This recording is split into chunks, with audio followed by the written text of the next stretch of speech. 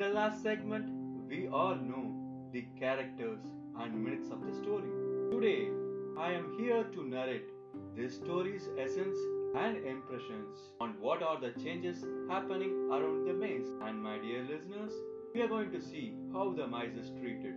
Therefore, like Scurfy, Sniffy, Hem and Haw, we can set an example in balancing our work life and personal life. My dear listeners, this story starts on a usual day as the bakers in the city stock cheese and keep it safe from our heroes who wants to nourish for themselves. Dear listeners, here this cheese is named as Station C. The fun fact is that they would be wearing goggles, jogging shoes to take the cheese. Okay, let's come back to the story. Hem and Haw goes on a different routes to attain Station C, as they have kept in their mind that there is Station C. What, listeners? Oh yeah? Oh yeah? Yeah? Yes! Station C. But on the other hand, Scurfy and Sniffy had a daily routine in inspecting C, and they were aware of the changes happening around them.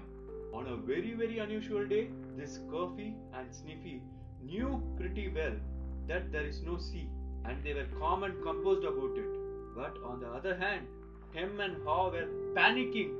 This is what happened in the maze. Listeners, now we are here going to see the essence and impressions of the story. Number 1, accept the change and move forward. Number 2, don't lose hope in the first attempt itself, like Hem and Haw.